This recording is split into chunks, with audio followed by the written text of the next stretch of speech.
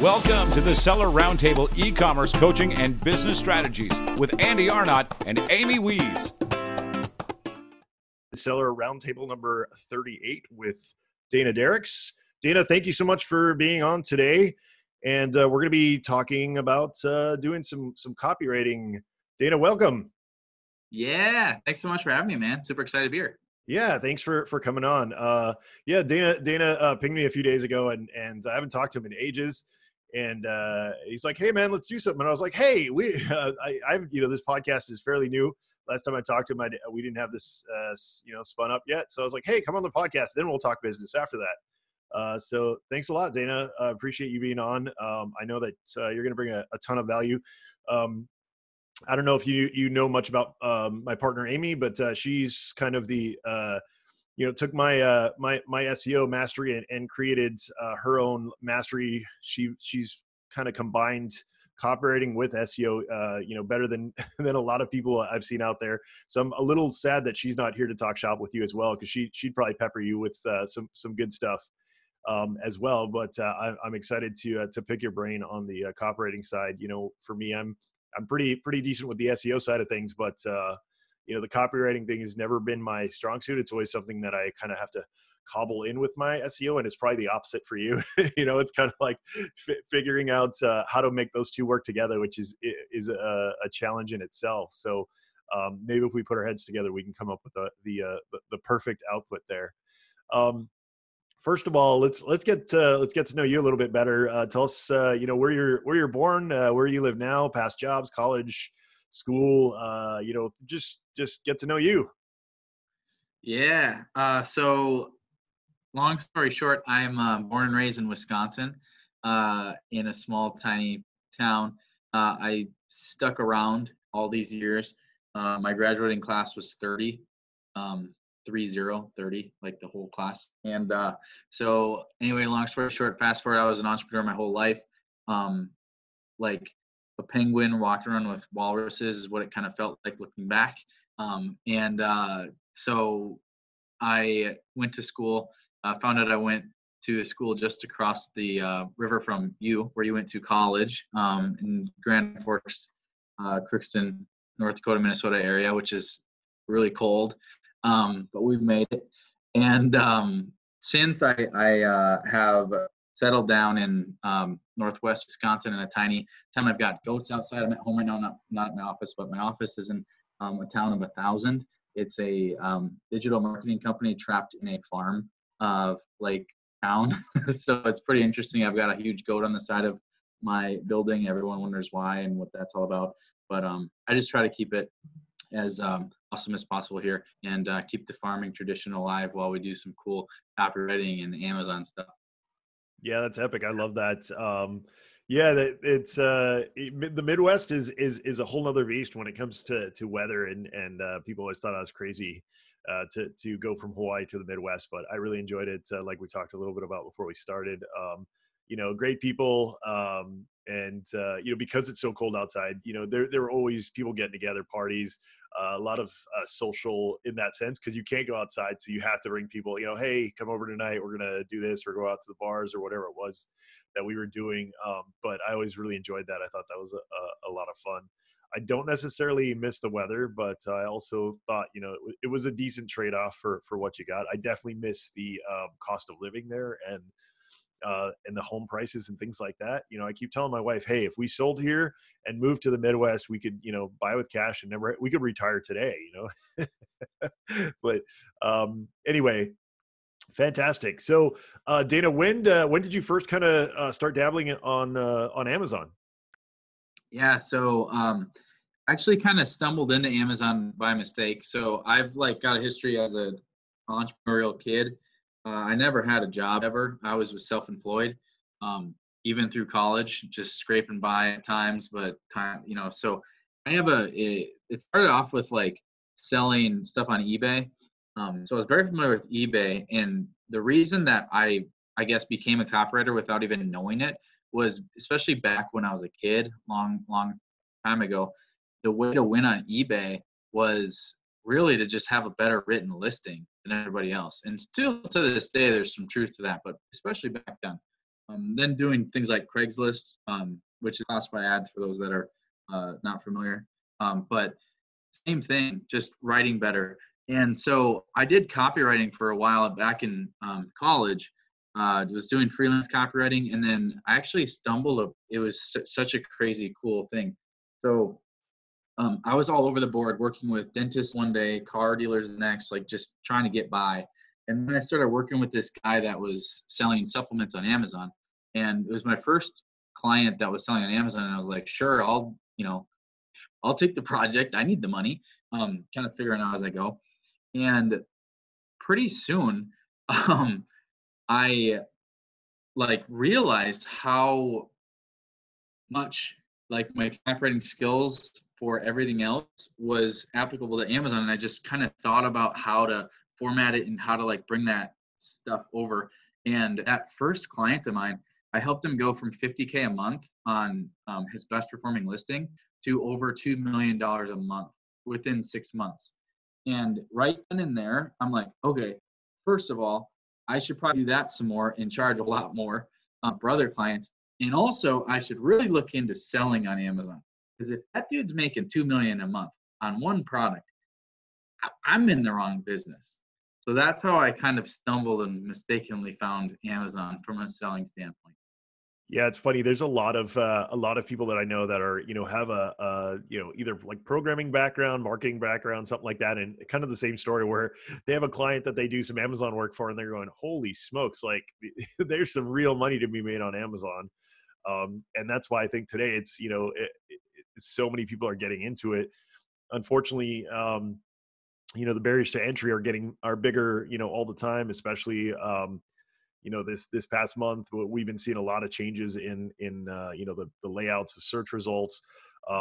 Amazon, pushing people really hard away from organic more towards PPC, things like that. So the game's changing on Amazon. And, I think I wrote a post about a year ago today that said like, anybody who's not selling over $1 million per year on Amazon, it's going to be a really, really difficult space to get into, because big brands are finally starting to realize that, that there's some real big money to be made on Amazon. And then not only that, but Amazon, pushing its own private label brands. That being said, there's still a lot of sellers that, don't go the extra mile, whether it's, crafting a good listing, having good photographs, SEO, as we always tell everyone, and Dana, I'm sure you preach this all the time too. If you don't have a good listing, you might as well give up on Amazon. It's kind of the foundation to success on Amazon. I always tell everybody, your listing, optimizing your listing and writing your listing should be like your number one time consumer when it comes to working on Amazon. So we got some background. Now let's get into a little bit of the nuts and bolts here. So what do you see as like one of the biggest roadblocks for people writing a good listing on Amazon in terms of, getting people to convert, with organic sales and things like that? So you already hit it on the head. Like, there's not a misconception in how I think pretty much everybody that knows what they're talking about will attest to the value of having an optimized listing.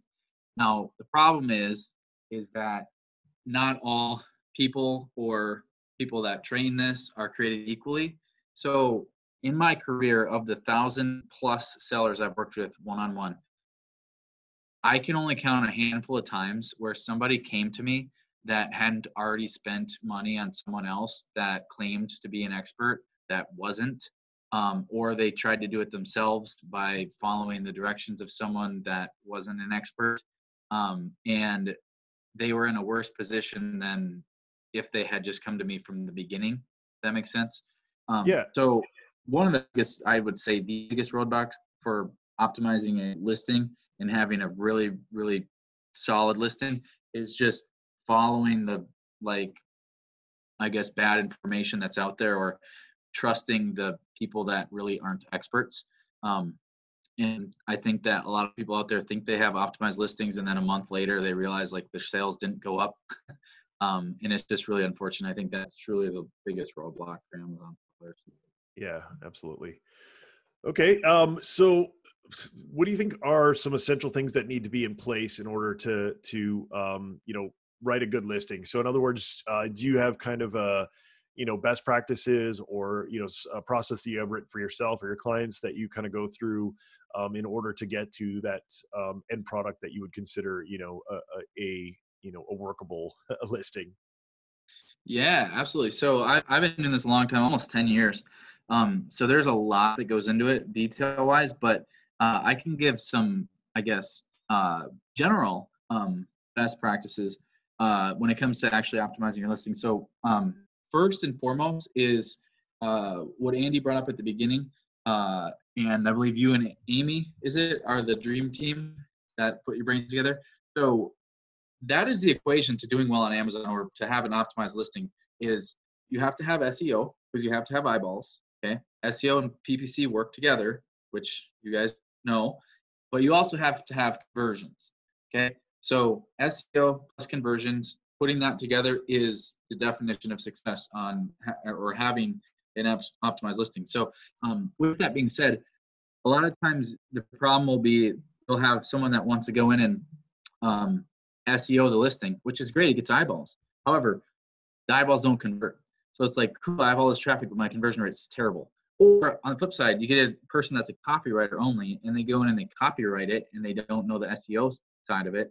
And then it's like, okay, cool, like my conversion rate's over 20%, but like I have no traffic. I'm not in any of the search results. Cool. So it's pairing those two together, and that's where I think that's why I say it comes with experience, and not very many people know how to do that. But that's one piece of the like equation zooming out. Another piece is like practical nugget here. Just use all the space that's available. Off the top of my head, that's like 199 characters in the title, 249 characters per bullet point, 1,749 characters per on the description. Use it all. It's like having a billboard on the side of the highway and only using a third of the space. Like use the whole billboard, right? Get everyone's attention. Get as much copy in there as you can. And then lastly, so whether you're beginning or you're a seasoned vet in Amazon, it's a good practice to audit your listing. Okay, so like when you start out, here's another thing. Keywords are extremely important, and Andy, I'm sure you could go in a huge rabbit hole on that. And so when you're starting out a fresh listing, like don't go after the keywords that are like really high level. Like go after some long tail ones. And then after there's some traction, here's the cool thing. Peel off a layer. So audit your listing. Like audit all your listings once every 2 weeks, whatever you want to do. Once you have traction, like don't erase the keywords that are working, but like, take a little piece off of the tail and make it, more higher search volume versus like if you already have a listing that's already doing okay, like go and add some higher level keywords. That's the time to do it. So those would be, I guess, the three like best practices for just scratching the surface, but Yeah, absolutely. You made a lot of good points there. One of the things that we love to do, and the point that you made that we always try to drive home is, people always try to go for those main keywords right away, and that's a losing battle. You should be kind of doing the opposite of that. You want to go for, like we always say, mid-tail keywords, not the top three. Like if you were to pull up the Amazon autocomplete, you don't want to go for the top three. You want to go for like 4 and 5 when you start out. But the other thing that a lot of people don't realize, which is, kind of a trick that we use, and I'm sure these days a lot of people are using this, is you want to pick your main root keyword. So a water bottle is always our favorite example. So if water bottle is your keyword, that's your root keyword. That's not what you want to try to target when you're out the gate. You want to target something like dual insulated water bottle, or water bottle for cyclists or something like that. But you do want to have that root keyword, which is going to get you the most volume in your supporting keywords. So usually what we'll do is we'll take our root keyword, and then we'll make it a long tail by adding keywords in front and behind that main root keyword. And what that does is every time you convert for those long tail keywords, you're also getting a little bit of juice for that root keyword. And because you're getting that root keyword in multiple keywords, mid to long tail keywords, Amazon's going, oh, well, these keywords are repeating every time this person converts on this product, or this product converts. So we're going to give, a little more rank juice to those root keywords. So that's a great tip, Dana, in terms of, really getting your listing to be seen. I call it the upside down pyramid. I don't know if that's the best analogy, but that's what I thought of when I tell people about this. Instead of going for the top of the pyramid at first, you want to go for the bottom and work your way up. So so that's kind of, and that would be in terms of volume, of course, people. But so how are you, Dana, how are you taking on, like, kind of what's the process when somebody comes to you to take on a new client? What kind of research, like what are you doing to prep to write for that listing? All right, everybody, if you don't I guess, understand the evil genius that Andy is, this guy knows his stuff. You're an SEO guy, man. That was impressive. Bravo. That was a really good nugget for everybody. I hope that didn't gloss over. So get your pens out, everybody. That was good. All right.